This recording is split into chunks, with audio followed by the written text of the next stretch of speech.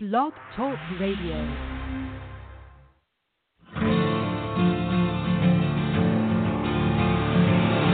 It's time to strap our boots on. This is a perfect day to die. Wipe the blood out of our eyes.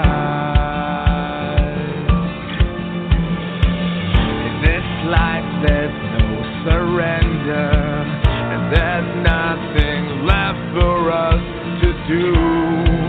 Find the strength to see this through.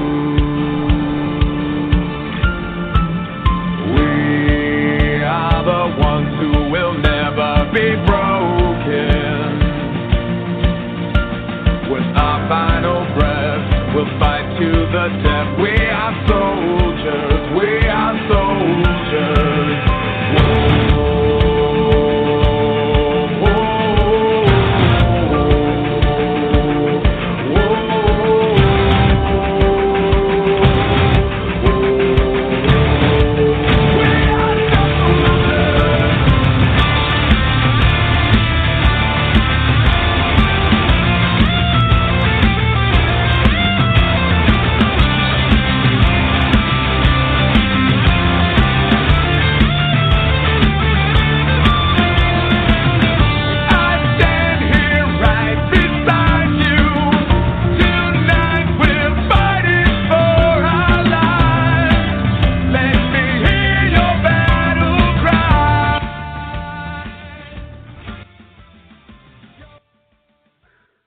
Folks, and thank you once again for coming to Bard's Logic Political Talk, part of the Conservative Conversation, and also part of the Patriot Journalist Network. And you can find the Patriot Journalist Network by going to www.patriotjournalist.com. And we've got a great show for you tonight. We've got a couple guests on, one from Utah and one from Texas. We have a Craig Bowden, who's going up against our favorite here on the show, and I'm saying that quite facetiously. Mitt Romney in Utah. Wow, I tell you what, we've got some audio clip on Mitt Romney that we certainly could play if we got some time tonight. We certainly do. And perhaps we'll get some of Mitt's greatest hits here. Because the first candidate we have coming on tonight is from the state of Utah. We'll be going against Mitt Romney, which I never knew Mitt Romney was really from Utah. Maybe I was wrong, but anyway, I thought he was from Massachusetts. I guess he's getting things confused. But let's go ahead and welcome our guest, and that is Craig Bowden. Thank you very much, Craig, for coming to the show. How are you tonight? I'm doing really well. How about yourself? Oh, doing all right. They've had either a headache or a migraine for the past 6 days, so I'm carrying through, but oh well. But beyond that, doing all right. Appreciate you. I appreciate you coming on to the show. So, yes, you're going up against our friend Mitt Romney. As people remember the show back in 2012, we certainly weren't a fan, and still aren't in 2016, 17, and 18 as well. So, unfortunately, at this point, and that's kind of how we'll begin, is, Trump has already endorsed him trying to heal the Republican Party, but will Mitt actually help out with the agenda, the populist agenda that Trump has put out? Who knows, but speaking of Mitt Romney, one of the polls is for you, Craig. And the polls, of course, at least on UtahPolicy.com, has Mitt Romney at a substantial lead, as you probably know, at 60%, with his closest opponent, Jenny Wilson, at 14%. But you've got 3%. So as a Libertarian candidate, it's not bad. That's actually beating out some other Republican and Democrat candidates there in Utah.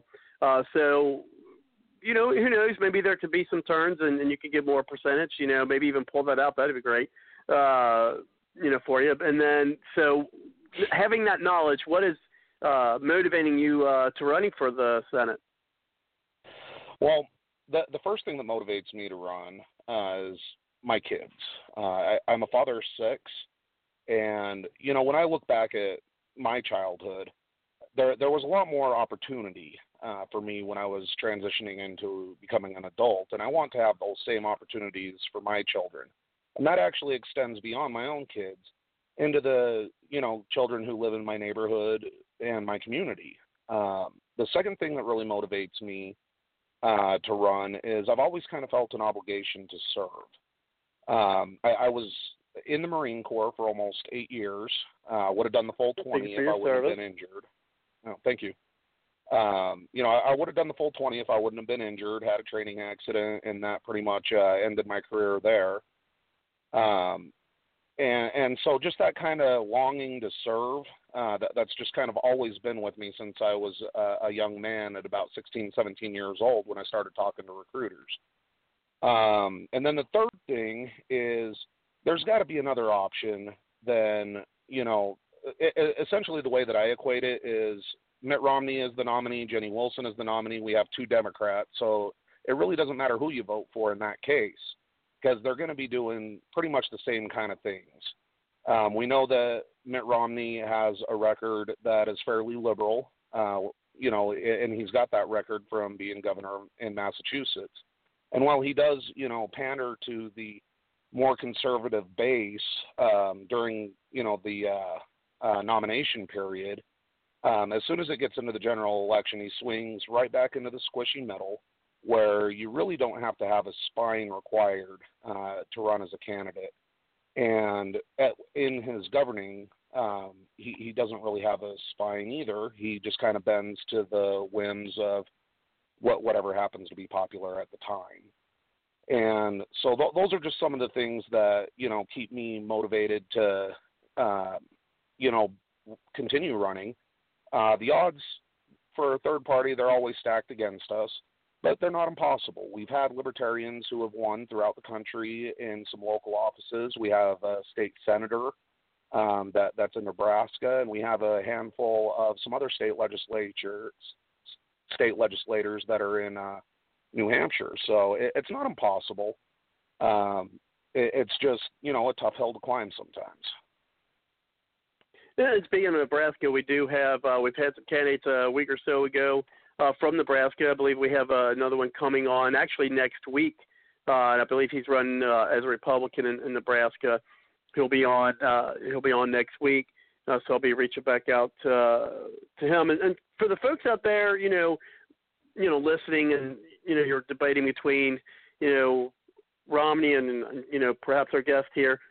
And you're, conservative. Remember this. Remember, and these aren't my words. These are from our friend Mitt Romney. Romney's all-day bus tour made a stop in Worcester this afternoon, where supporters gathered to cheer him on and rally the troops to get out the vote. Voter turnout is expected to decide this race, with a large turnout expected to help Romney. With that in mind, the campaign has set up 38 phone banks and targeted 150,000 undecided and unenrolled voters to receive phone calls. Many Democrats say a tie in the polls gives the edge to Shannon O'Brien because she has that statewide organization, including union and minority support. But the Romney campaign says that support is overrated and is eroding. They point to the recent endorsement from El Mundo, the largest Spanish-speaking newspaper in the state. I think the old, standby definitions of who votes for which party have been blown away in this campaign. I think people recognize that I'm not a partisan Republican, that I'm someone who is moderate, and that my views are progressive, and that I'm going to go to work for our senior citizens, for people who've been left behind by urban schools that are not doing the right job, and so they're going to vote for me regardless of the party label. And again, that's from Mitt Romney's mouth. I'm a moderate, I'm a progressive. My views are progressive. So there you have it on that. Yeah, he definitely likes to put his foot in his mouth. I mean, during his announcement speech here in Utah, he actually started proposing some gun control measures. And I don't know if he thought that he woke up in his Massachusetts home or his California home, but it definitely was not the Utah home. Because Utah is a very pro-gun state. And I think he just kind of picked a state because he thought, oh, yeah, I could win there. Unfortunately, a lot of folks, at least according to this poll, 60% are going to, at this point would vote for him, maybe just because he's got that R in his name. And it kind of brings us to our next question. Of course, we know Romney was never a big, Trump fan. Of course, now if he got endorsed, they're probably, Republican buddies now. But I'm saying that kind of, again, facetiously. But, we've seen, Trump's been in office for a year. So what do you think about how Trump's administration has been doing so far? There's a few things that I can applaud for sure. Obviously, coming out in favor of cutting taxes is a big one. Now, personally, I would have liked to have seen some spending cuts tied in with that as well. Unfortunately, the House and Senate, they didn't get those cuts in like I would have liked to see. But at least we've got some taxes cut. So that's definitely something that I can applaud the president on. So some things that I've kind of been concerned about with him recently, the tariffs, because ultimately what ends up happening with tariffs is the price ends up getting passed down to the consumer. In this case, that'll be your, everyday purchaser. So those kind of things do kind of concern me. The good thing about not being, within the Democrat or the Republican parties is I'm not going to be beholden to, whoever's in the White House. I'm not going to be flip-flopping an agenda based on who happens to be there. I'm going to be consistent. So when they do something good, I'm going to be behind them 100%. When the individual does something incorrect, I'm going to call them out on it. And that's the way that we should be when it comes to governing. A good policy is a good policy, and a bad policy is a bad policy. And so while he has done some good, and I would congratulate him on it, I would also call him out when he does things that would be questionable or that go against constitutional principles. And again, a good segue is, what are your thoughts on the whole, Russian collusion and the Mueller investigation? Personally, I think it's a waste of time. I mean, if there is some stuff going on there where there's influence, one of the things we need to do is look in the mirror, because we've been involved in regime change. We've been involved in influencing elections. Every country does it. They shouldn't, but that is what does happen.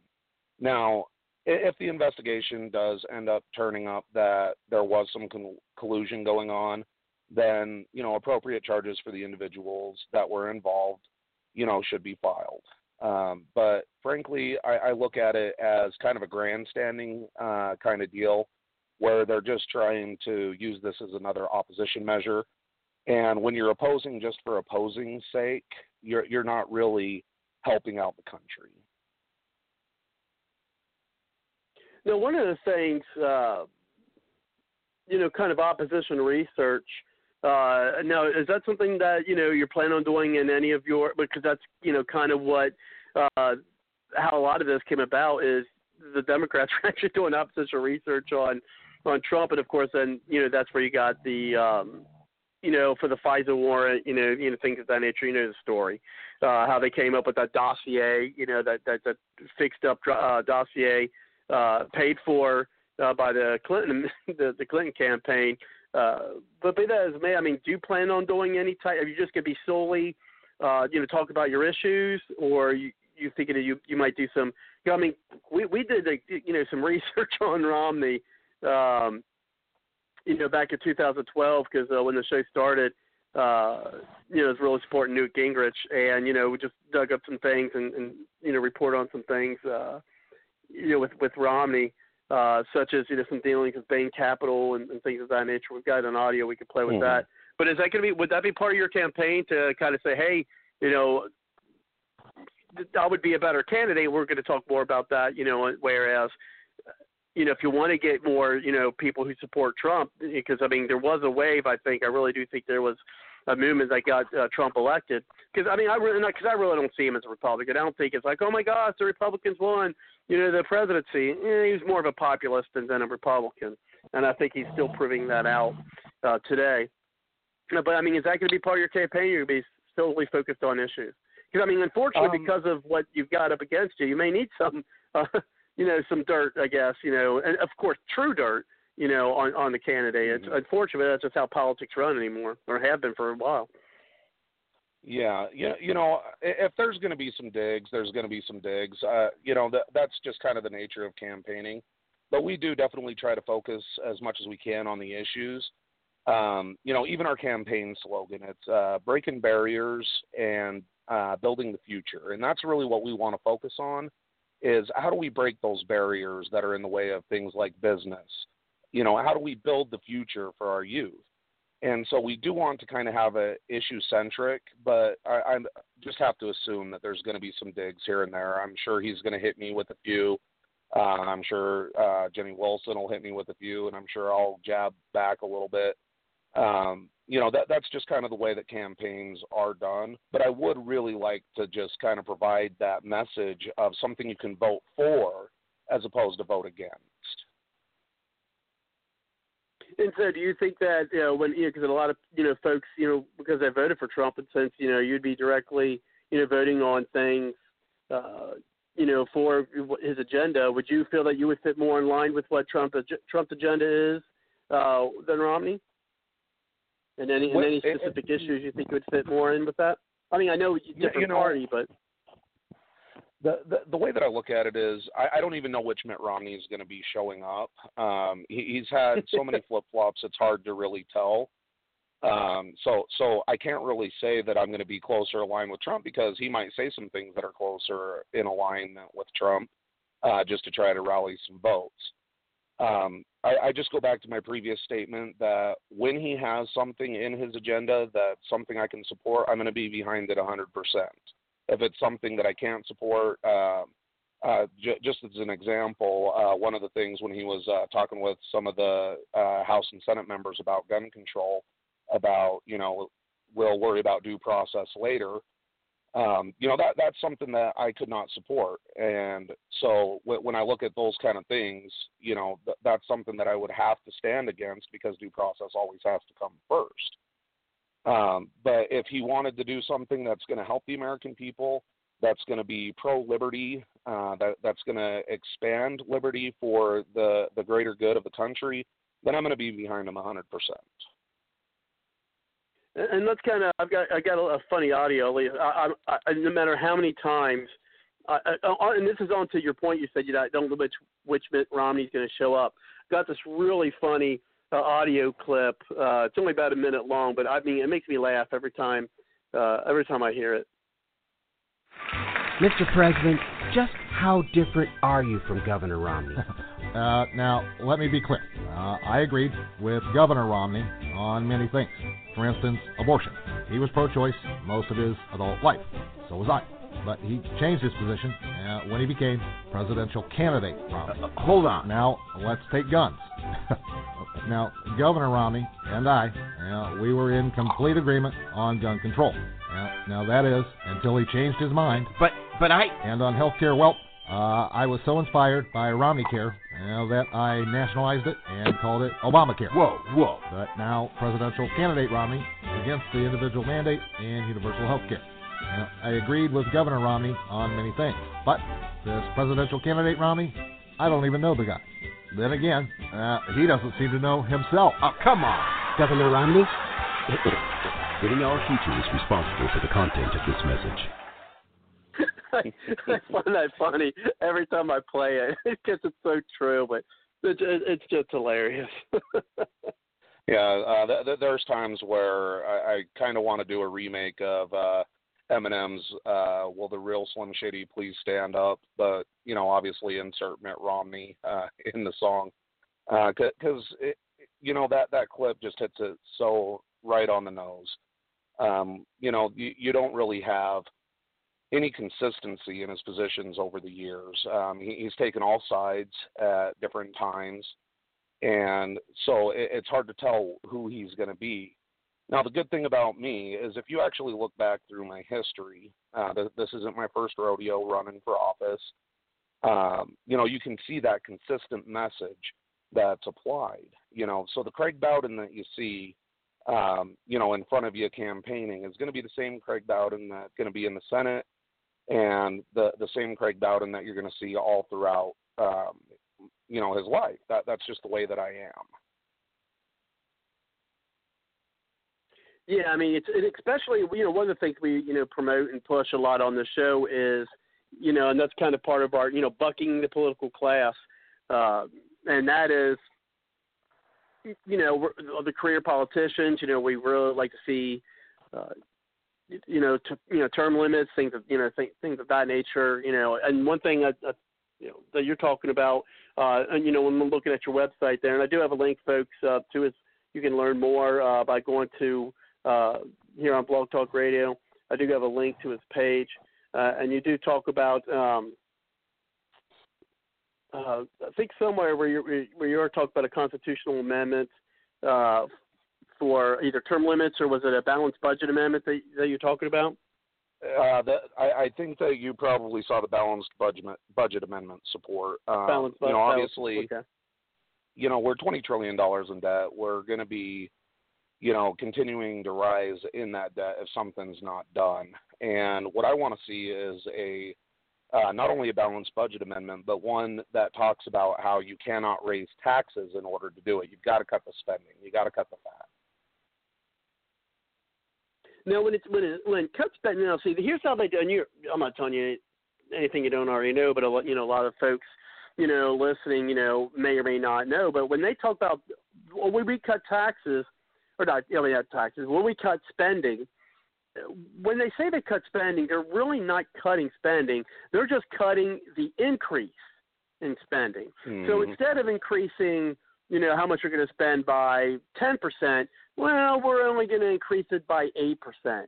And so by that, they're like, oh, well, we're going to cut spending. No, you're just going to cut the increase of spending. But they never make the differentiation, when they talk about doing that. So when they're talking about cutting spending, it's got to be real cuts, not just, exactly. We're just not going to, spend, less of a higher percentage than what we were first planning on doing it. I mean, you can look at a lot of the programs that are out there that are being spent on, and Senator Rand Paul, actually, when he was, railing against the budget increase here just about a month ago, he was hitting it right on the nail, where there's just some really ridiculous programs that are being funded. And, obviously that's real easy to get rid of right off the bat. We also need to start looking into, some of the entitlement spending. We need to start looking even into some of the Department of Defense spending. And that's not to say that we shouldn't have a strong military, that's ready to defend the country, but we need to have a department that's focused on defense and, not going in basically what we like to call in the Libertarian Party empire building around the world. Excuse me. And so when we look at those cuts, just take, for example, with the Department of Defense, the F-35 program. The F-35, they wanted a new plane. And when it came time for testing, it's getting outmaneuvered by the plane it's supposed to be being replaced. So the F-16 sitting there running circles around it, and we spent $1.35 trillion on these planes that can't even beat a 40-year-old airframe. So that's the kind of spending that I would be looking at with the Department of Defense. Social Security, it's another one that we really need to look into. Obviously people who are, at that point where there's really no return, they need to be given the chance to get the money that they paid in back. But we need to have the ability for an opt-out for people, say, my age and younger, to where we can invest that, where we're going to get greater returns and where we're not going to have to worry about it, because at the rate that it's going to be an insolvent system. And so just kind of looking at some of those things, we've got to start making plans. We've got to start making cuts. And these need to be issues that aren't partisan. They just need to get looked at, because if we don't, we're going to be like a household that sits there and gets payday loans, for years and years and years. Well, eventually the debt collector is going to come. And we're getting to that point where there's going to be a tip, and that tip is going to hurt the vast majority of people in the country. And I don't want to see that happen.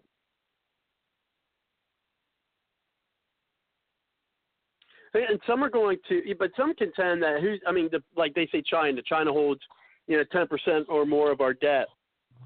But there's, some who could say, like, well, when are they ever going to collect? I mean, they're not going to ever try to collect. The only way they can try to collect is through military means, and they would never do that. How would you respond to that? Well, the reality is, if they call the punk card on it, what are we going to do? I mean, when they are talking about owning, even 1% of the debt is huge. So if they decide to pull the punk card on it, what are we going to do to go against it? That's the real question that needs to be asked. And there's not really much that we can do. I mean, they are starting to emerge as a superpower, and so we obviously need to keep our eyes on them.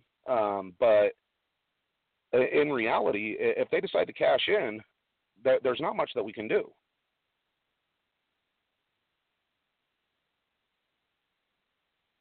Yeah, I mean, it wouldn't someone suggest as again that the only way they can make is do it or cash in would be military. I don't know if I particularly subscribe to that at this point, but yeah, I mean they are increasing as a world power. They're increasing their military. They're expanding our space. Their space program and space exploration. Try to say program and exploration at the same time, so it screwed me up. And so they're expanding that. So that brings me to my next question.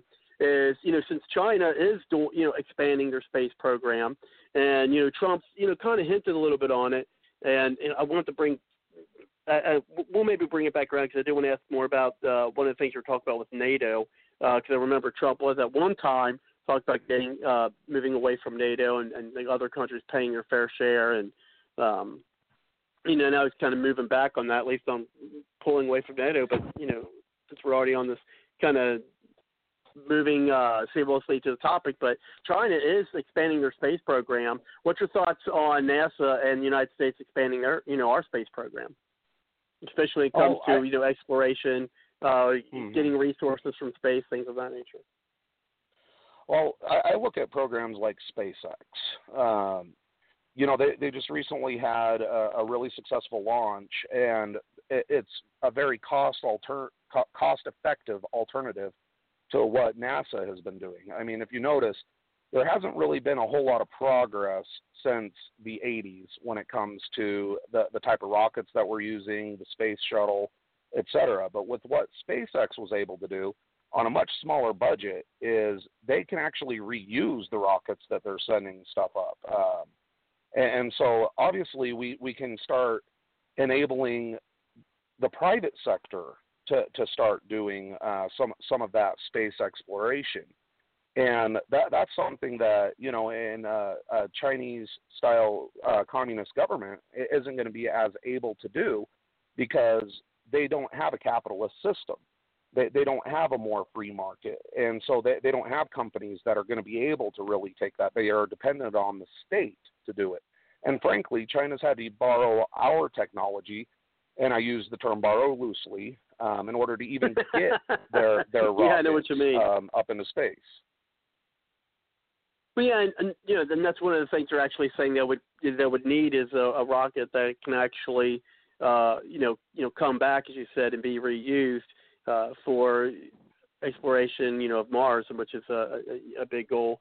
Then when we got Susan on the line, Susan, we got others on the line, but she's wanting to chime in. Others would like to chime in. Push the 1 on your number dial. We'll get you in. You can speak with our guest tonight from Utah.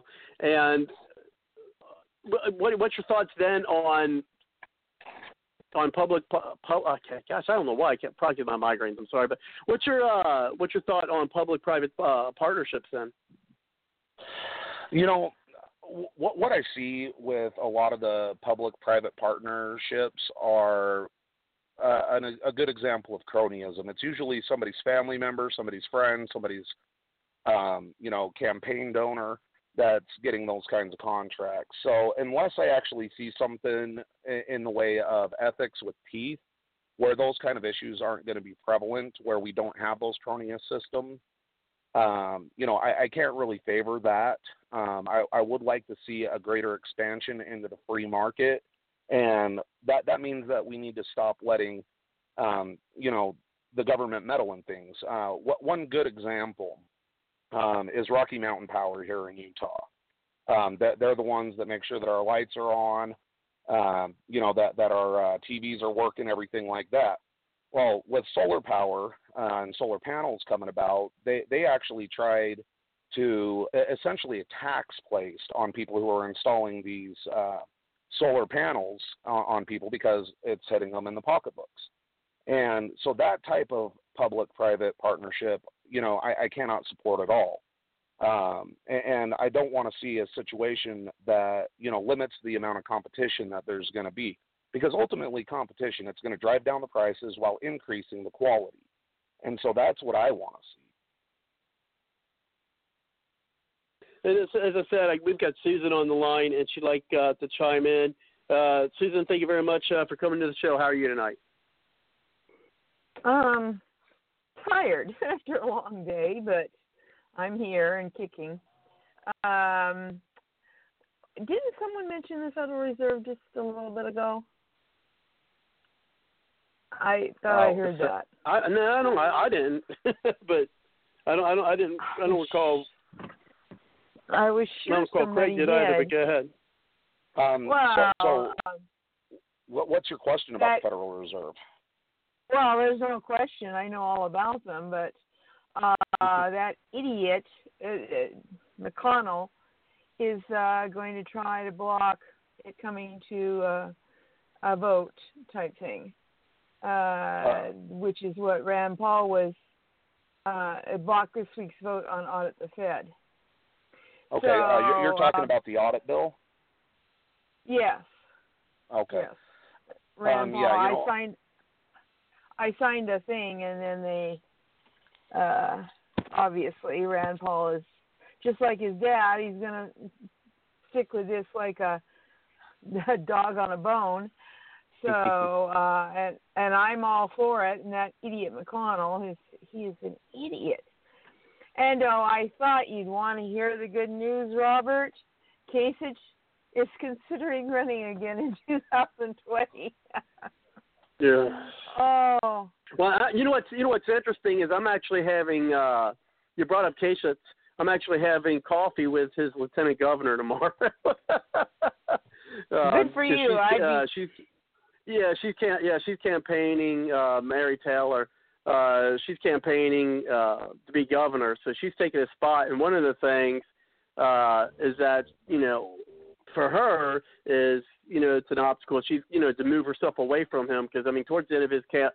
And I'm in Ohio, obviously now, but so she's because there's a lot of people, especially towards the end of his terms. He was just not a very liked governor, especially the way he ran and for the presidency. That really did hurt him, I think. And unfortunately for Taylor, is it's kind of making things a little tougher for her campaign. She's running up against Mike DeWine, who is, more middle of the road, kind of Kasich candidate, and him and Houston, are two long-term career politicians, kind of joined together to, for their ticket. Now, Renassi, who I'm still trying to get on the show, I was talking with Amy Murray, well, emailing rather, but I guess we've talked a couple times too, but. And she all keeps saying, "Oh, I'm going to forward the stuff, and I haven't yet." So, heard from him. So, but whatever. But who knows? Well, maybe because he was running until Trump asked him to run for the Senate there in Ohio. But anyway, I digress. I just thought it was interesting you brought him up, and I'm supposed to go.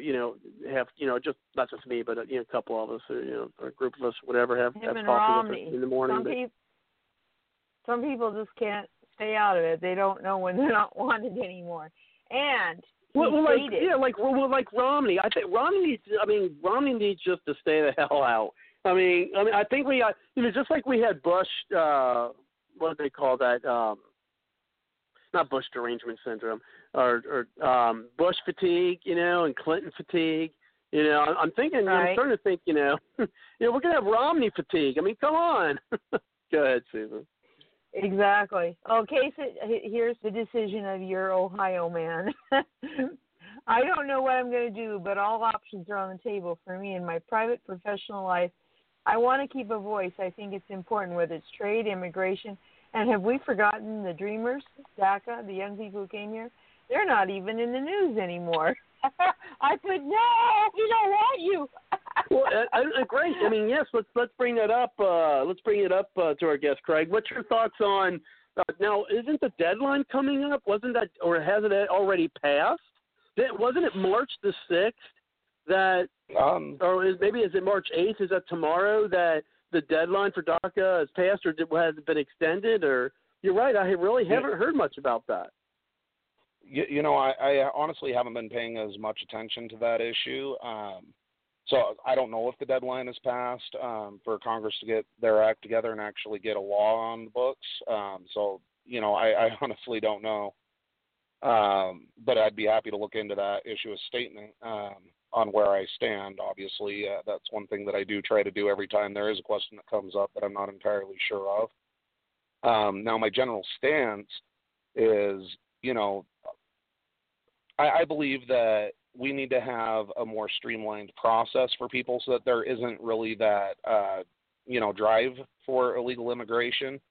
I'd like to see something more simplified with the check-in, check-out process, and also where the states have a little bit more control over people who are coming in to work within their state boundaries, things like that. One of the big things that a lot of people don't even talk about is, you know, a good 40% of people who are here illegally are from overstayed visas. And that's not something that's even being talked about hardly at all. So, you know, obviously there's some things that need to be addressed. I'd like to see a more simplified process for people who do want to come here and realize the American dream, because those are the people that we want. We want hard workers. We want people who are going to be a part of the system, that are going to, you know, help increase the value that America brings. So I do want to see a better process in place, but, you know, we obviously also have to watch out for security, which is why we need to have, you know, that check-in process where you're going to get a background check, make sure you don't have terrorist ties, that you're not, you know, wanted on murder, things like that. When it comes to immigration overall, though, I would like to see more control going toward the states, because even when you look at Article 1, Section 8 of the Constitution, you know, it does mention naturalization, which the federal government does get to control, but it doesn't really mention anything about immigration. So that's one of the reasons why I'd like to see it kind of more under the control of the states on who comes into work, who comes in to live, things like that. And actually, I got an article here that it's passed. The DACA deadline passed. However, there's been court orders out there that have postponed the deadline for it. Now, I guess it's an indefinite. Of course, it doesn't surprise me, to be honest. And I think the people, you know, in power kind of know this was going to happen. But, yeah, those court orders, I guess once again, they get to kick the can.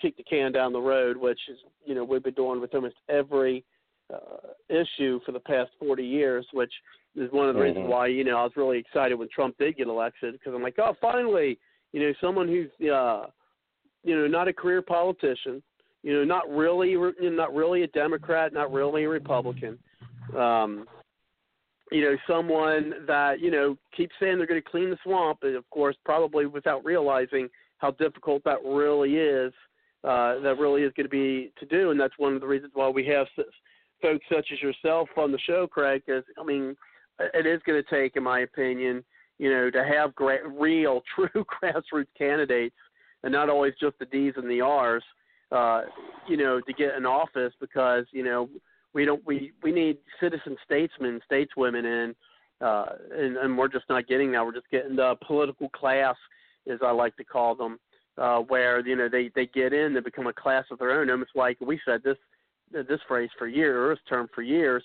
is they become, in my opinion, the new oligarchy in the United States. And until we can pretty much primary them all out, not all of them. I mean, there's some people who have their favorites, like I know, Susan, you have, you know, Rand Paul is your favorite, and, you know, he'd be one I'd want to keep in. Maybe, I don't know.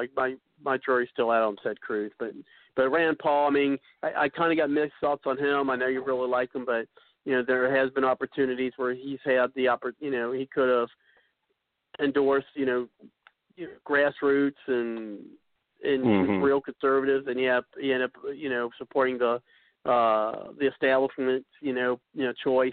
And so with Rand Paul, I'm kind of like on him. And really, there's not really anyone, or at least a lot of them in Congress that or the Senate that I'm real excited to keep in there. Well, you know why he endorsed McConnell? You know why? It was because why did he endorse McConnell instead of Matt Bevin? Because McConnell promised Rand a vote on audit the Fed, which he delivered even though it failed. That was why. When I believe McConnell was asked or expected Rand to endorse him, and he did, and that was why. It was because of but isn't that though? I mean, I'm going to bring this to Craig. Isn't that kind of the problem with Washington? It's like, so instead of endorsing your conscience, I'm going to endorse somebody. Hey, I'll pat you on the ass if you pat me on the ass. You know what I mean? It's like, yeah, okay, I'll give you this vote, and you said it failed. So basically, and the vote meant nothing. If you vote and it means nothing, it doesn't matter whether the vote happened or not. I mean, they probably said, hey, endorse me, I'll give you a vote. Hey, it's going to fail, but hey, we can say we voted for it, And it's that kind of backroom deals, people not, voting their conscience or doing things on their conscience or their so-called principles. I mean, isn't that the problem? And I think that's a big part of the problem. I agree. For that to happen. I mean, if you're going to endorse a conservative, if you're going to say you're a conservative, endorse a conservative. Most definitely. It's what I like to call DC Island syndrome. They're basically in an island surrounded by politicians and lobbyists and special interest groups. And they become disconnected from their core ideals. They become disconnected from their constituents, everything like that.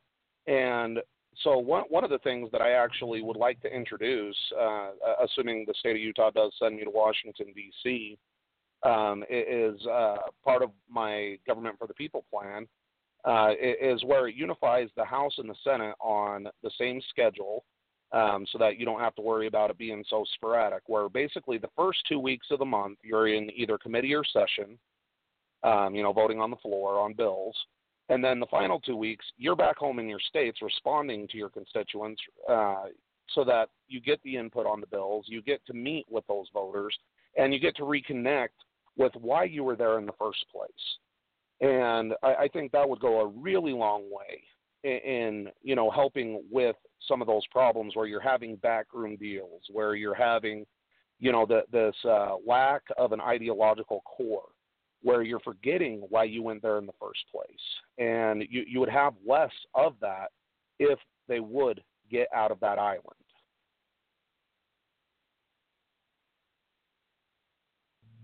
And Susan, would you like to respond to that? I agree. But I don't believe Rand did it for that reason. I really believe he was trying to do what his dad had been fighting for all those years. He was trying to do anything to get it up there and to people's attention. And it is coming up.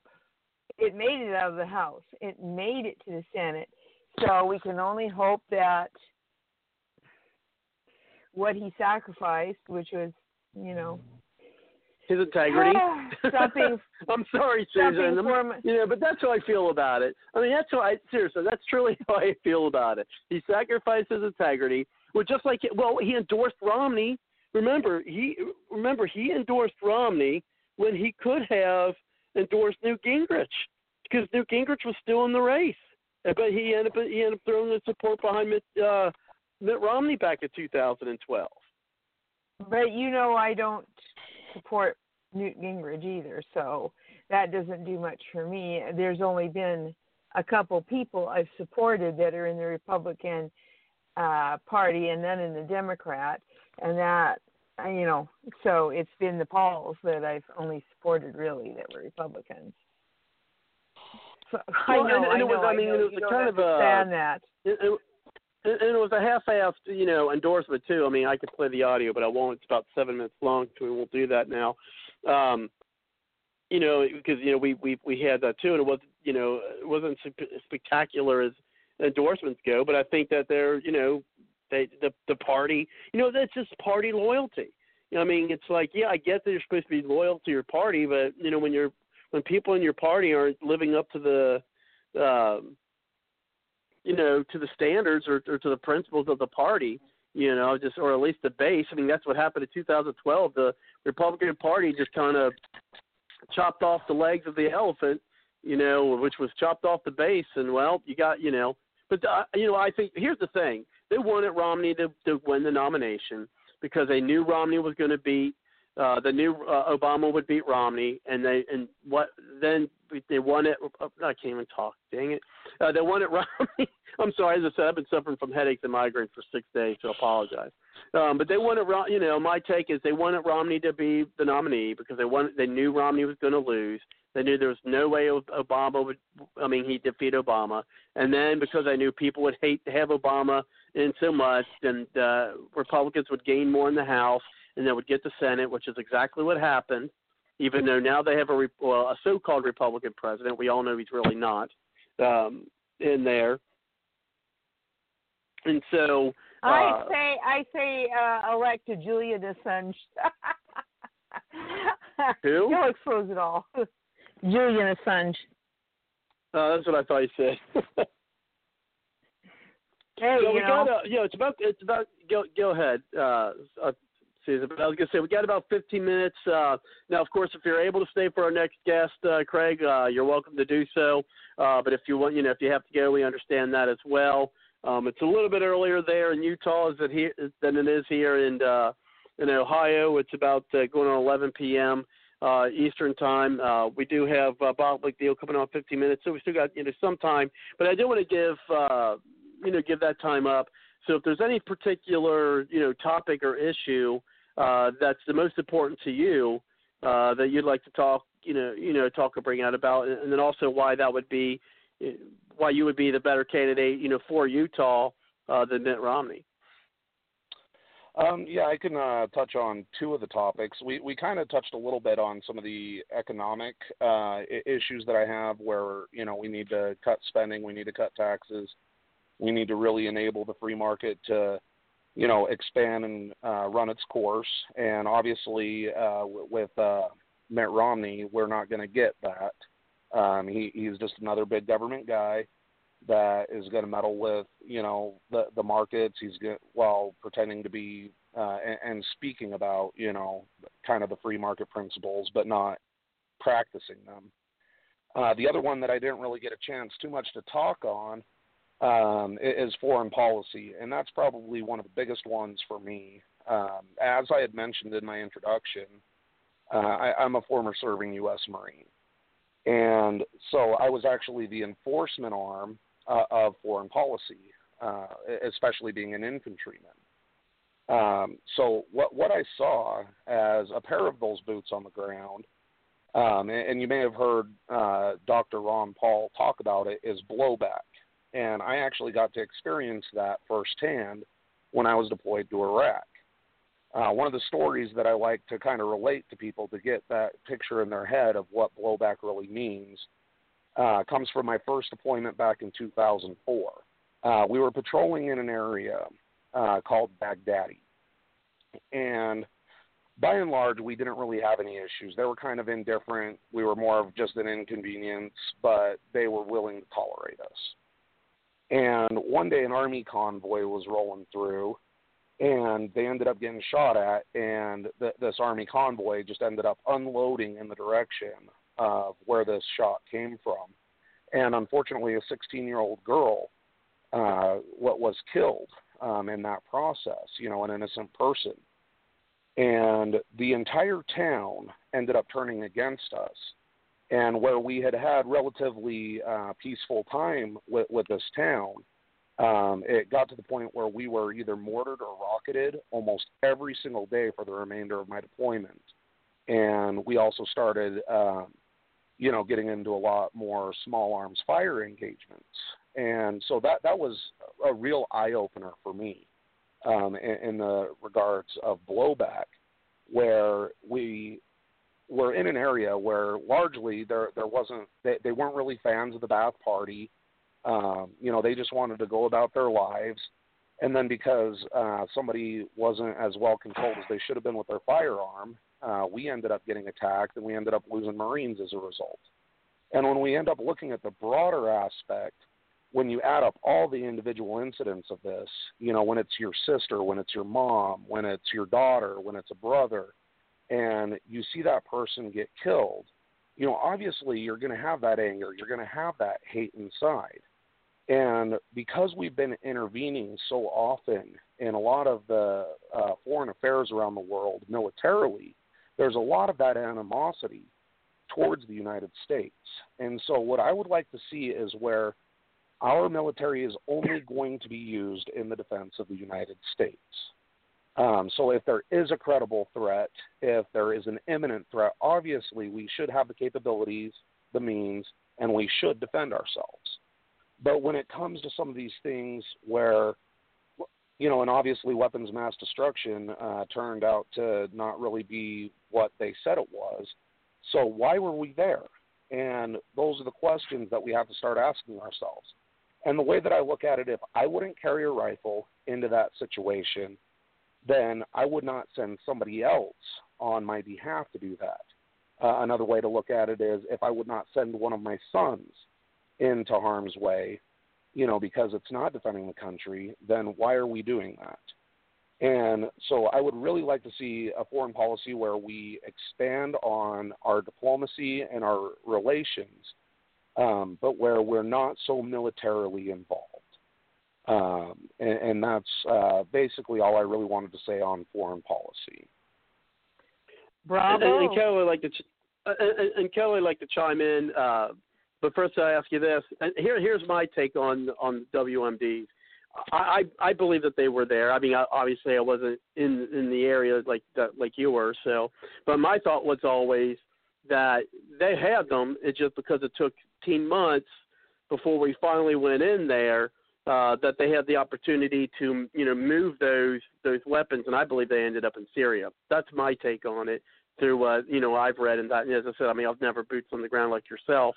But that's my thought is what happened. By the time you guys got there, I think they were gone. But I think when they were building up to actually make the decision on whether to go in because of those weapons of mass destruction, I think they were there. I just think they were moved. I think there's just plenty of time to move them to Syria, and that's where they ended up. And I mean, just recently, and when I mean recently, I mean within months, you've seen those chemical weapons being used there. In Syria. So that theory may be more valid, with that evidence, at least in, the way I've seen it. But let's go ahead. And if you want to respond to that later, Craig, that's fine. And I appreciate it. But first, I want to make sure that Kelly gets his questions or comments in.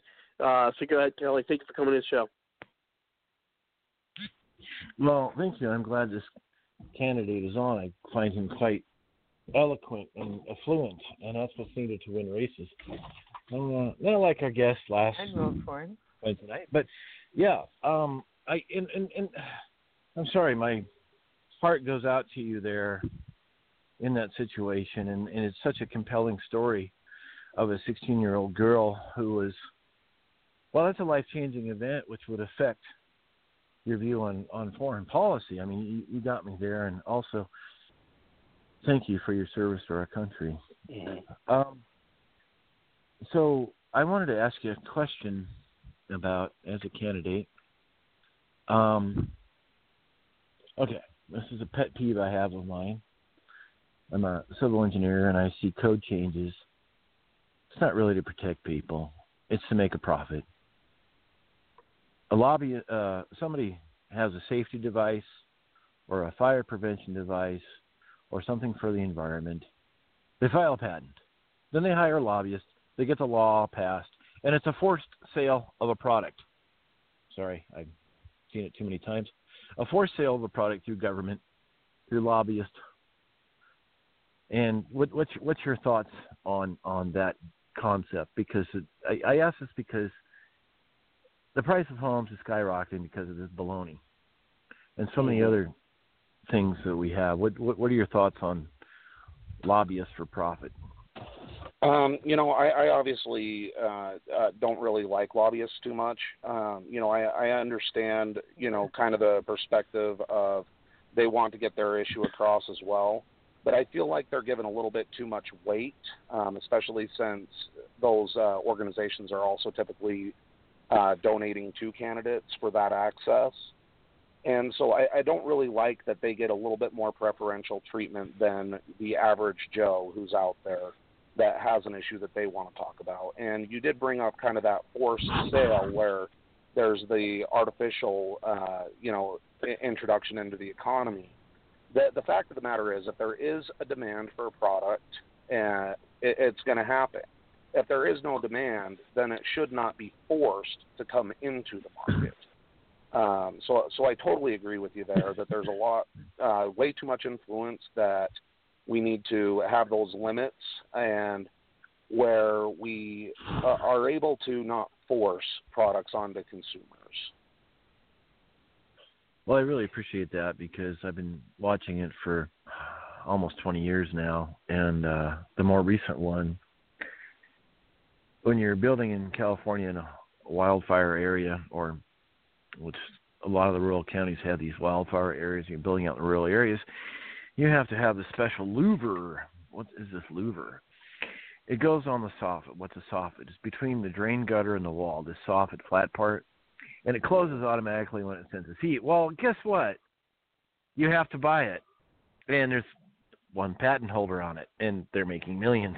It's a for sale of a product. Well, it's justified by, we don't want sparks going up in the attic, and starting the house on fire. Well, it's my house, but no, I have to buy it. These are very expensive.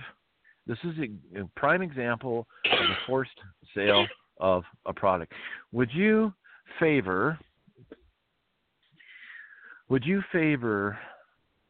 either a fine or criminal penalties for the lobbyists, the corporate board that got this going, and a congressman who got this bill passed? And the way you can tell is by the company's profits skyrocketing after the bill gets passed. Would you force some type of penalty in any form possible to stop this crap? Like I had mentioned earlier in this interview, I do want to see some ethics with teeth, where when situations like this do happen, there is a punishment process, and a real punishment for the member of the House or Senate who's doing it. Or if it happens to be somebody in the executive branch that's using their influence to get, their buddy hooked up, et cetera, so on. So I would like to see where there are some real punishments. I don't know whether it would be a fine, whether it would be, jail time. I would have to look into what would be appropriate. Maybe there might be some different circumstances, but I do definitely want to see some teeth where there's not that cronyism going on. The cronyism and the forced sale of a product. Mm-hmm. That's what I call it, forced sale of a product. You mean like health insurance? that car insurance, health insurance. Yeah. Well, yeah, they mandatory. Well, yeah, what they have it here in Ohio. I mean, it's mandatory for you to buy. Now they don't pick the company. They don't pick the company, but they make you have car insurance here in Ohio. In order for you to drive, you have to have car insurance, and if you don't, you get fined. And they can actually take your license away from you for not having car insurance. At least liability. In California, they can take your frickin' car and tow it right there on the spot because you didn't have insurance, but they don't enforce that.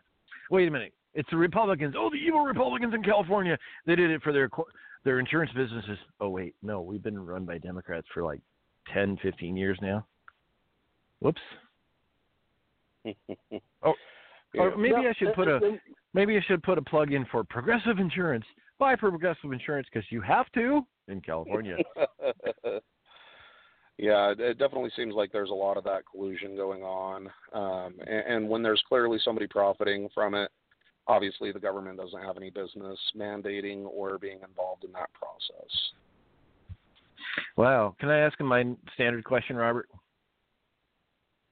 Yes, go ahead. And you mentioned lobbyists, and then I've got one more question. Then our next guest may be calling in shortly, but we'll keep going until I hear from calling in. Go ahead. Okay, here's my standard question to ask all candidates. Are you familiar with Article 9 and 10 of the Bill of Rights of the U.S. Constitution? Most definitely am, and they're probably the most underappreciated amendments in the Constitution, especially the 9th, where the rights are reserved to the people. Actually, that's the 10th. The 10th says the rights are retained by the states and the people. Article number 9 says, just because we've given you this power doesn't mean you have absolute power over us whatsoever.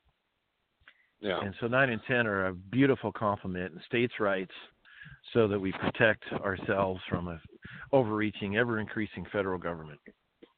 Yeah, I look at those as kind of like the omissions plank that the Libertarian Party has, where just because we didn't talk about it, there's other rights for it.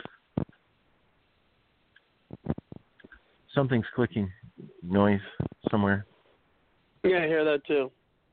Susan, is that you? I'm just kidding, Susan. No, I'm on mute. Well, I was. I know.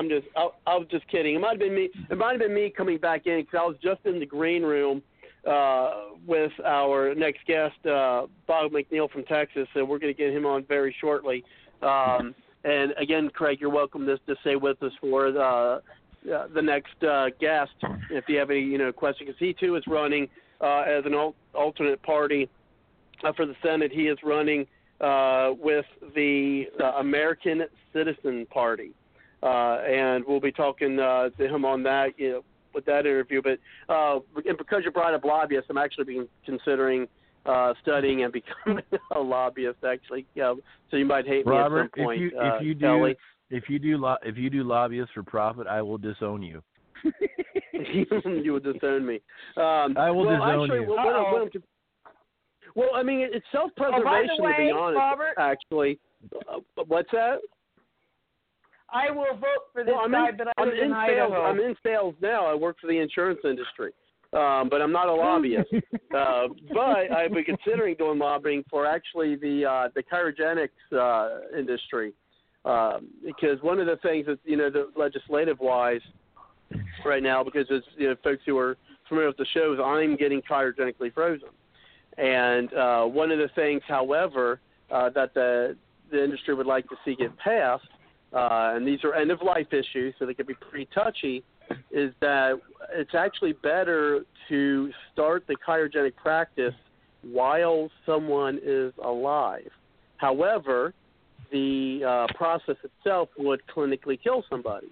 Okay, so since there's laws against assisted suicide in most states, from my understanding, is that the industry wants, it to be able, if people want to make the decision to get the process started. Let's say someone is literally, and let me tell you something, about a year or so ago, I've watched somebody literally die right in front of my face from cancer.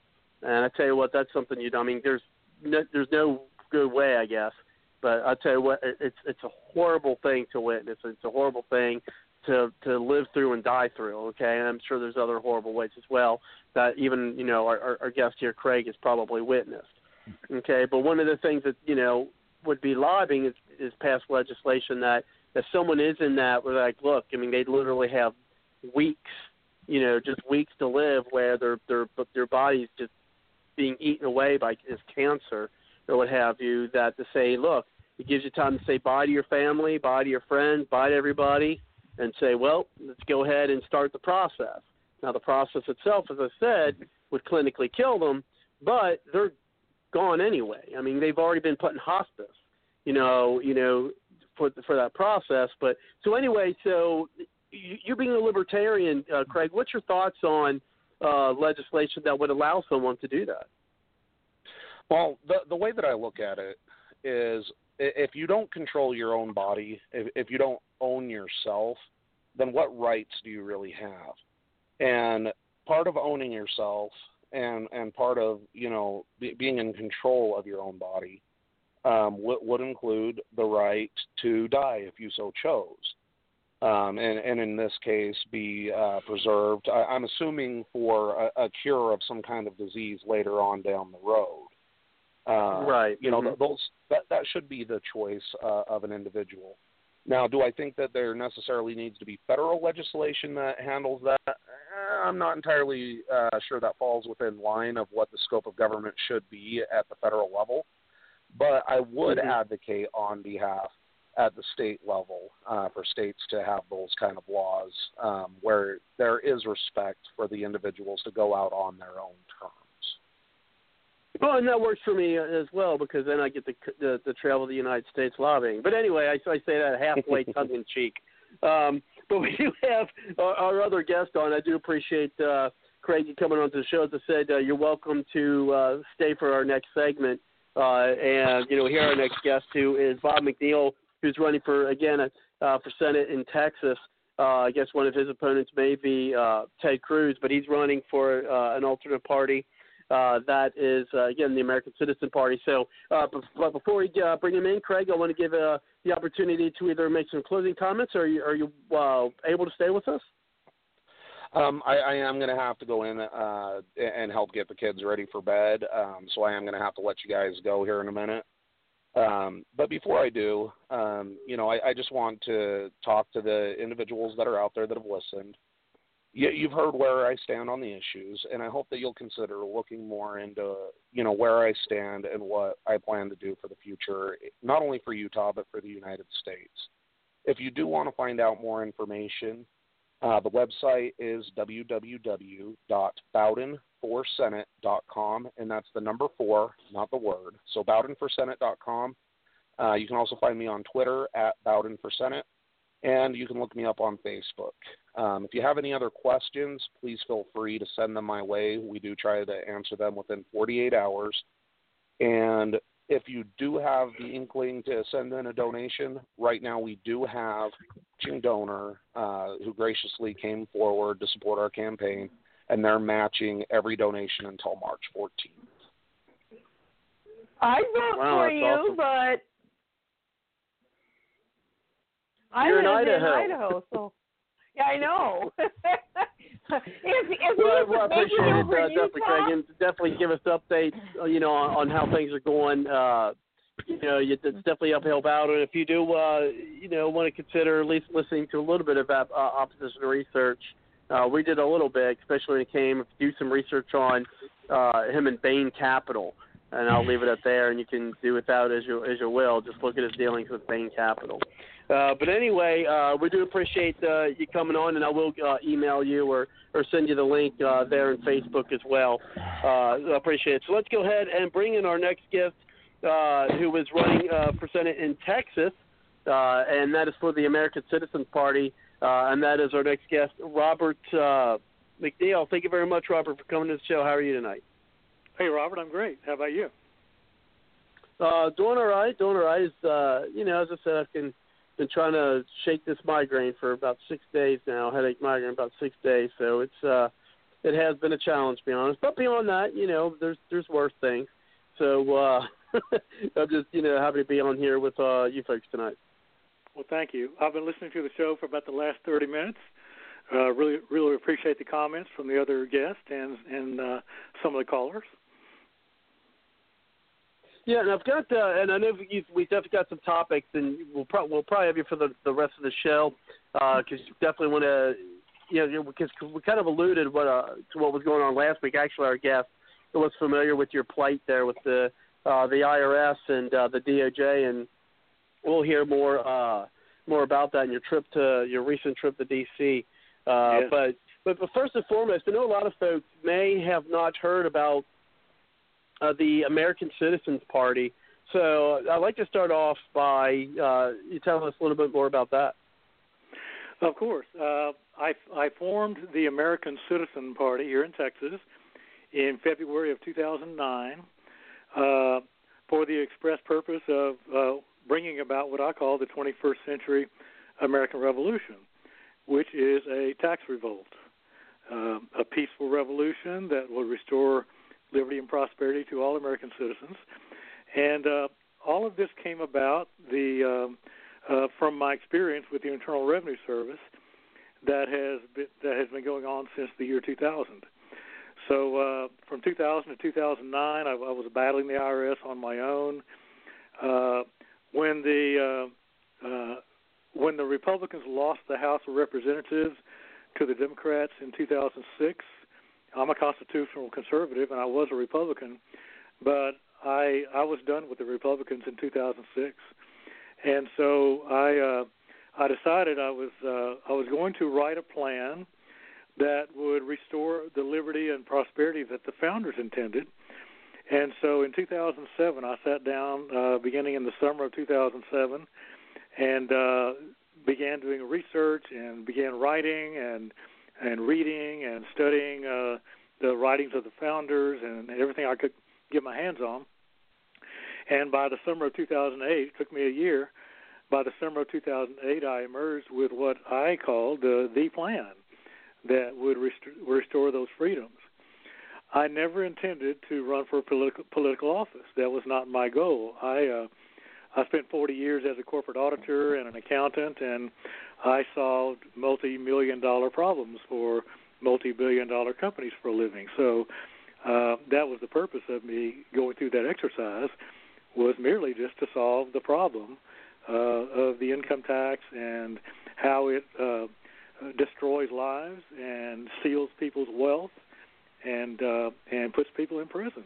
And so my intent after I wrote the plan was to give that to the Republican presidential candidate in 2008 for that person to take that plan and implement it and restore our liberties.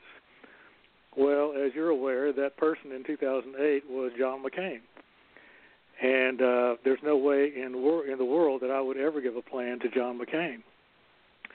So I sat down, I prayed to God, I am a believer, and I said, God, what would you have me do? You gave me this plan, what do you want me to do now? And the message I got was, Bob, you're the one that has to put it forward. So in August of 2008, I ran a 4-month write-in campaign for President of the United States as an independent candidate, and so under this plan. And so after the election was over, obviously I didn't win. I had people call me and write me and email me and say, Bob, I loved your plan. I love your principles. I love your background. You're entirely qualified to be president. Are you going to run again? And so it was at that time in early 2009 that I decided, well, yes, I will, but I need to have a party label under me to support me so I could rally people behind it. You know, I started off saying, rally all ye independents, and that I decided that would be like herding cats. And so I thought long and hard. It's a phrase we're very familiar with here at the show. Go ahead. Yeah, exactly. So I prayed very hard about the name that I would give the party, and I came up with American Citizen Party. And I felt like that's what that is a party that any freedom-loving American could rally around, especially faced with the thought of voting for a Republican and certainly a Democrat. And so that's what started the party. I chartered it here in Texas. It is an active party still. I'd like to have more people on board with it, but it seems like people are unwilling to vote for a third-party candidate. They're still inclined to believe that we can bring about the change that needs to be made in our country by still voting for establishment Republicans and Democrats. And I believe the country is coming around to a different way of thinking, but we're simply just not there yet. So that's the genesis of the American Citizen Party, and I do have a plan. It is a powerful plan. It is a constitutional plan, and no other candidate from any party has one that can match it. So we're definitely going to talk more and hear more about the specifics of the plan But one of the things you mentioned is about citizens, and of course, one of the big topics that's been going around. And of course, again, this is one of those topics we've been talking about. When I mean we, I mean the United States, is, probably around the world, but let's United States is of course immigration and illegal immigration, especially. So just tell us your stance on illegal immigration. What's your thoughts on chain migration, the lottery system? Do you think that as being the possibility of a member of the Senate, would you be supporting Trump's plans when it comes to chain migration and the lottery system? Those two things specifically. No, and here's why. I support fully legal immigration. We have laws in place. We have a system in place to welcome people into our country who are willing to come here, assimilate and become Americans, and to learn English and be productive citizens. And so I support that. I don't support any illegal immigration. I don't support amnesty for anyone here that is here illegally, and I don't support chain migration. And so, no, that's my stance on it, and I'm pretty solid on that. Now, it looks like that remember the deadline, I'm sure you're familiar with the deadline that Trump put out that, hey, we need to have, now of course it's been blocked, by courts, and I think they kind of knew that was going to happen anyway. I think any time these folks in Washington, make these so-called deadlines, there's always a catch to it, and I think they have it built in prior to, making those say, okay, what's going to happen is if you don't come up with something by March the 5th, all these DACA people, 700,000 people, they're going back to their native country, right, their home country. Well, obviously, March 5th has passed, and that hasn't happened. Of course, there's been a court order or court orders stating that, we're going to put a stay on it. And part of me thinks that, I think that before they made the deadline, the date of the deadline, I think they may have already, I hate to say it about Trump, but they may have already known that because, once again, just kicking the can down the field, which is something Washington has become quite expert at. Well, yeah, exactly. Let's not forget that DACA was the result of an executive order written by President Obama, and it's not law. It is merely an executive order, and that March 5th deadline was already written into that, and I believe that it was a poison pill put in place by Obama for the next president to have to tackle. And so here it is upon us now, March 5th, which has passed, March 5th of 2018. And the only thing for anyone to do for DACA to expire is just merely let the deadline pass. And so that's what has happened. And now, of course, the world is going to come to an end if we don't do something with these 700,000 or 800,000 people that have now been here for a number of years, and who have, many of them have still failed to apply for citizenship, learn English, become citizens, educate themselves, and so the only recourse for them is to go back to the countries from which their parents were from, who brought them illegally to the United States. And they're welcome, they're welcome to get in line and fill out the application and become citizens, but they can't stay here. They have to go back. Well, one of the things I contend is that's actually a win-win situation, and this is why I think so. It's a win for the United States, and I think it's a win for their home country because, one is, I think it's going to open up to have more jobs for, of course, American citizens, American teenagers, American youth, to get entry-level positions, even if it is, some hard labor positions. I think it's going to benefit us that way. It's also going to benefit for those who, as you stated, did not take the time to become citizens or learn English or to assimilate, and they're just probably on the American taxpayers' backs, to the dole of the government. Okay, they get sent back, or they have to go back, and that's going to alleviate part of that of how much money is being sent to them. on our welfare systems, and two, it's going to help their home countries because there are a number of them that have learned certain skills, have learned English here, and so they can go back to their home country with the skills that they've earned. And guess what? They could probably be one of the top wage earners in their country. Staying here, they're going to get an entry-level position.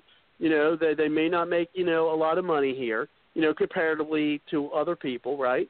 But if they go back with the skills that they've garnered here in the United States, teaching English, where, they could be a teacher or someone who teaches English to the people, or the skills they've learned here in an industry, perhaps go back to their home country, become an entrepreneur. So they actually could be on the top tier, of their economic, their economic ladder. Maybe not the top, but I mean they can be higher than they would be here in the United States because of the skills that they learned. So now their countries benefit because they have these new skilled workers or knowledgeable workers there.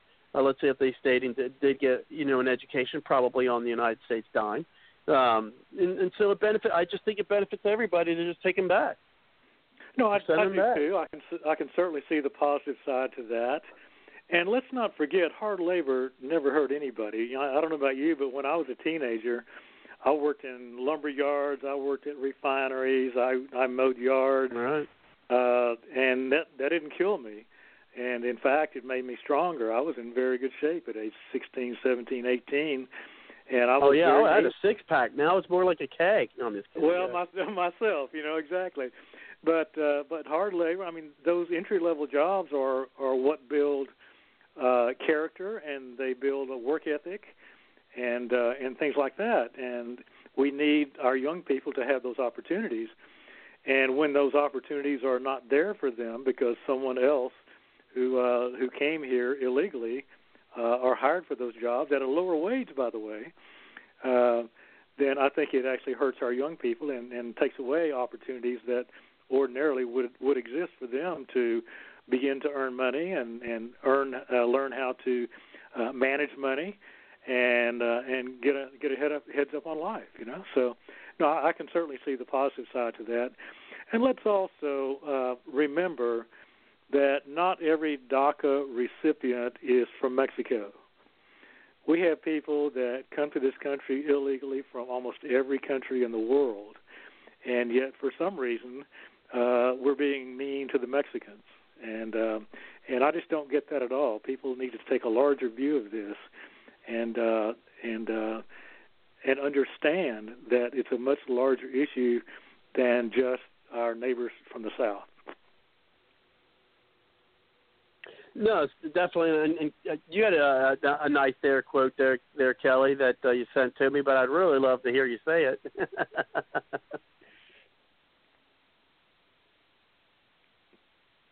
Oh, don't be shy, Kelly. Say it. You were talking to Kelly? Yeah, well, I mean, we touched on illegal immigrants, and by the way, I'm starting to like this candidate, and welcome here. But yeah, I heard this quote from Donald Trump, and it was hilarious. And it's this: you're discussing illegal immigrants. So here's the quote. Okay, give a man a fish, and he'll eat for a day. Deport him, you'll never have to feed him again. Well, there's a lot of truth to that, of course. But think about it a minute. I mean, I live in Texas. Texas, at one point in our history, was a part of Mexico, and we have a tremendous Hispanic population in Texas, especially in South Texas. And we have fifth-generation Texans with Mexican-sounding names, but they are Texans and they are Americans. And I can tell you that those people, those fourth and fifth and sixth generation Texans, they don't like illegal immigration any more than anyone else does. They want these people to come in the front door, knock on the door, take their papers, fill them out, and come in it the right way. Because in the end, it's also unfair to those people who have done that, have waited in line for years, have paid thousands of dollars to become American citizens. You know, becoming an American citizen is not intended to be easy. This is a country that people want to come to. It's a privilege to be here, and people need to work for it and really want it. you don't just walk across the border and announce that you're a citizen already, or start taking benefits from people who are productive Americans. It's designed to make you work for it and appreciate it, because that's when you work for something, you appreciate it more. And so that's my take on it. I welcome anybody here from any country around the world, but just come here and do it the right way. That's all. Well, that was what I said. You know, I'm actually liking your what you're communicating, and not just what you're communicating, but you're communicating in a very winsome way, and I think you have a shot. And here's another little funny one for you. Okay, you mentioned the IRS, something about it, but what happens when you put the words "the" and IRS together? The answer is it spells theirs. So I don't want to spend too much time on the IRS or theirs. But kind of what's your thoughts on the size of the federal government from the IRS? Well, I have extensive experience with the IRS, as Robert just alluded to a few minutes ago. I've been battling the IRS for 18 years now. And it all started with a question to the IRS. And remember, I spent 40 years as a corporate auditor, and my job was to ask questions and receive clear answers so that I could solve problems for multi-billion-dollar companies. And so I didn't think it was out of line at all for me to ask the IRS, would you tell me what law requires me to file a tax return and pay the income tax? Because I've read the tax code, and I really can't see it. It's not clear to me that I'm liable for that tax. And in 18 years now, and I have over 300 documents on my website, no IRS employee has ever answered that question. And so that tells me something straight away. Whoa. Wait a minute. So you're asking, I mean, this what you've just told me is one of these stop the bus, back up the train, raise the Titanic. What? They're not answering your simple question. Okay, so I do engineering, house plans, subdivisions, stormwater, whatever. Sure. And it's like, okay, show me in the code. And they open the code book, boom, there it is. Thou shalt have this on roof. Thou shalt do this. Thou shalt do that. And, the nice, they're decent people, building department, at least in my county. And they'll show me the code. And if there's, this has happened several times where chief building official in the county, there's three ways to interpret the code. I go and meet with him, and he, we have this discussion. He interprets it this way, I interpret that way. Sometimes he wins, sometimes I win, but there is clearly a code. They look it up, and there it is. Okay? So taxes are like obviously one of the most important things, because how many months a year do people spend paying the taxes? And they can't just open their book and show you where the code is. This. I mean, you're very intriguing. So I hope you continue with what you're saying. Well, let me just address that. I actually had 3 face-to-face meetings when I lived in Houston. I had 3 face-to-face meetings with an IRS revenue officer. We met in a meeting room at the IRS building, and I asked him face-to-face, would you show me the code, the part of the tax law that makes me liable? His answer to me was this: I don't know the code. I don't know the IRS code. I said, what? And I said, wait a minute. Are you telling me that you are an internal revenue, an IRS revenue agent officer, and you don't know the code that allows you to confiscate people's property, issue liens and levies, empty their bank accounts, steal their homes, and ruin their lives? You can't show me the law that gives you the authority to do that? And he says, no, I don't know the code. So there's your answer. Oh my gosh. Well, let's go back to the building code. Exactly, there is, right? Typically you have a 3-foot wide stairwell, okay? Your stairs are 3 foot wide. You can actually make them thinner than that. But the handrail has to be 3 feet. I'm like, what? It's right there in the code. And this is handrail, okay? Yeah. Handrails. Yes, must be 3 feet, and your stairs can be like, I think it's 30 inches. I had a tight situation where, so the building code addresses handrails and the width of steps, but the IRS agent who's going to steal your land or your bank account can't cite the code. I mean, this is mind blowing. Okay, I'm sorry. I'm just like, whoa. I mean, I just like what? Paradigm. Well, I'm sorry. I'm suffering a paradigm shift right now. So no, I understand. I mean, I don't want. I'm speaking the truth. This is exactly what happened to me. I was there, and I've actually documented it on my website. Which, by the way, for everyone listening, is www.ram-v-irs.com. And that document, I put that website up in 2007 because I didn't believe what I was hearing either, just as I explained it to you. And I wanted the world to see what was going on. And so I have more than 300 documents, pieces of correspondence with me and the IRS. I've been to court with them in federal court twice now. I've defeated them both times, by the way.